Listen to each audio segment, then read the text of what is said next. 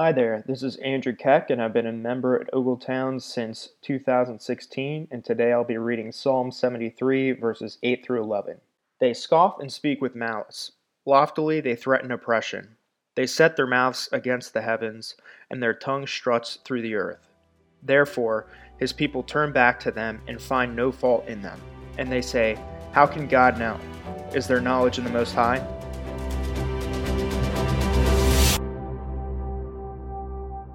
Thanks for reading, Andrew, and thank you for tuning in to Listening Up, a podcast of Ogletown Baptist Church. Today you're hearing from Chris Morris, one of the associate pastors.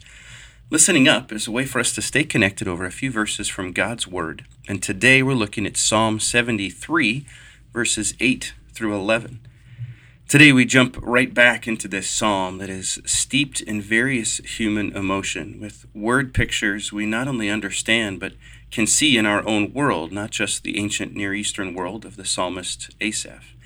He begins with a strong theological point in this psalm that God is good to Israel, to those whose hearts are pure. But then it's confession time. Asaph admits to observing the wicked and proud around him, seeing the quote-unquote easier life that they live, and observing them with a growing envy.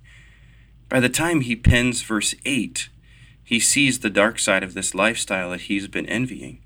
He sees the moral character that was abandoned to achieve earthly prosperity. He highlights three major areas of moral corruption. The first is abuse of others. The second is leading many others astray. And the third is challenging God himself. I want to address each of these, though briefly, today. He observes the abuse of others in such a way that would describe the mission statement of every internet troll who spews hate on comment boards. He says they scoff and speak only evil. In their pride, they seek to crush others. Here, no one is off limits or worthy of grace and kindness. Everyone who comes in contact with them must become the victim of their tornado of verbal destruction. Asaph then notes the sad fact that many hear these words, and amid confusion and dismay, numerous people drink it all up or find no fault in it. The wickedness of their rhetoric becomes a rallying cry for masses. I want to pause for a second and recognize how easy it is for this to turn political. Now, the shoe fits, I agree, on both sides of the aisle, but stay with me. In today's verses, you heard their boastings go beyond their material wealth and notoriety, but have become so inflated that they not only ascend their pride to match the gods, but they push beyond them to a place where they feel it's within their right and power to challenge and ridicule God himself. In verse 9, Asaph told us that the wicked man sets his mouth against heaven. And then in verse 11, he tells us what the wicked man and his associates actually say. They say, what does God know? Does the Most High even know what's happening? They claim that God is blind or ignorant. Therefore, they can do as they please, and God is unable to do anything against them. This is even worse than the verses above. Before they were attacking men, now they're speaking out against God. They're full-on blaspheming. They spread this all over the place wherever they go. There's life and death in the power of the tongue, and Asaph observes that they wield this power like a 5-year-old with a sword. As we read and hear Asaph's observations, it's easy to feel depressed. We see these people still today with these attitudes and lifestyles that he describes just as he would 3,000 years ago. The sound bites and tweets of these people find their way to the forefront by the minute.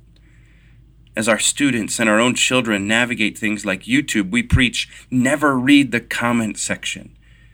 Even an amoral society calls these commenters trolls. The justice that we know to be coming for these people can easily make us bitter with the fact that it just hasn't happened yet. But there is hope here as well. We can find hope in the fact that these wicked lifestyles are not new to God. Many have come and challenged him and lost, and now know the error of their ways for all eternity. We can look back to events like the Tower of Babel, and people like Goliath and kings Nebuchadnezzar and Belshazzar who challenged God, and see how that turned out. Pharaohs fell to their knees. The arrogant masses crushed by the edifice felled by Samson's strength. Even the rich beg Lazarus for a drop of water.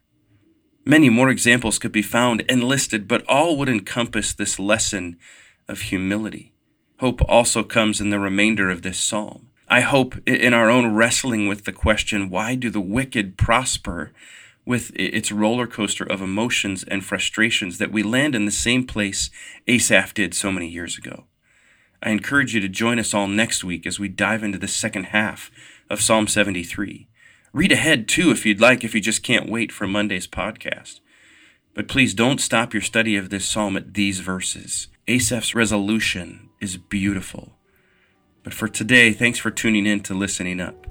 If you would like more information about our regathering, please visit ogletown.org/regathering. Until next time, let's keep setting our minds on things above.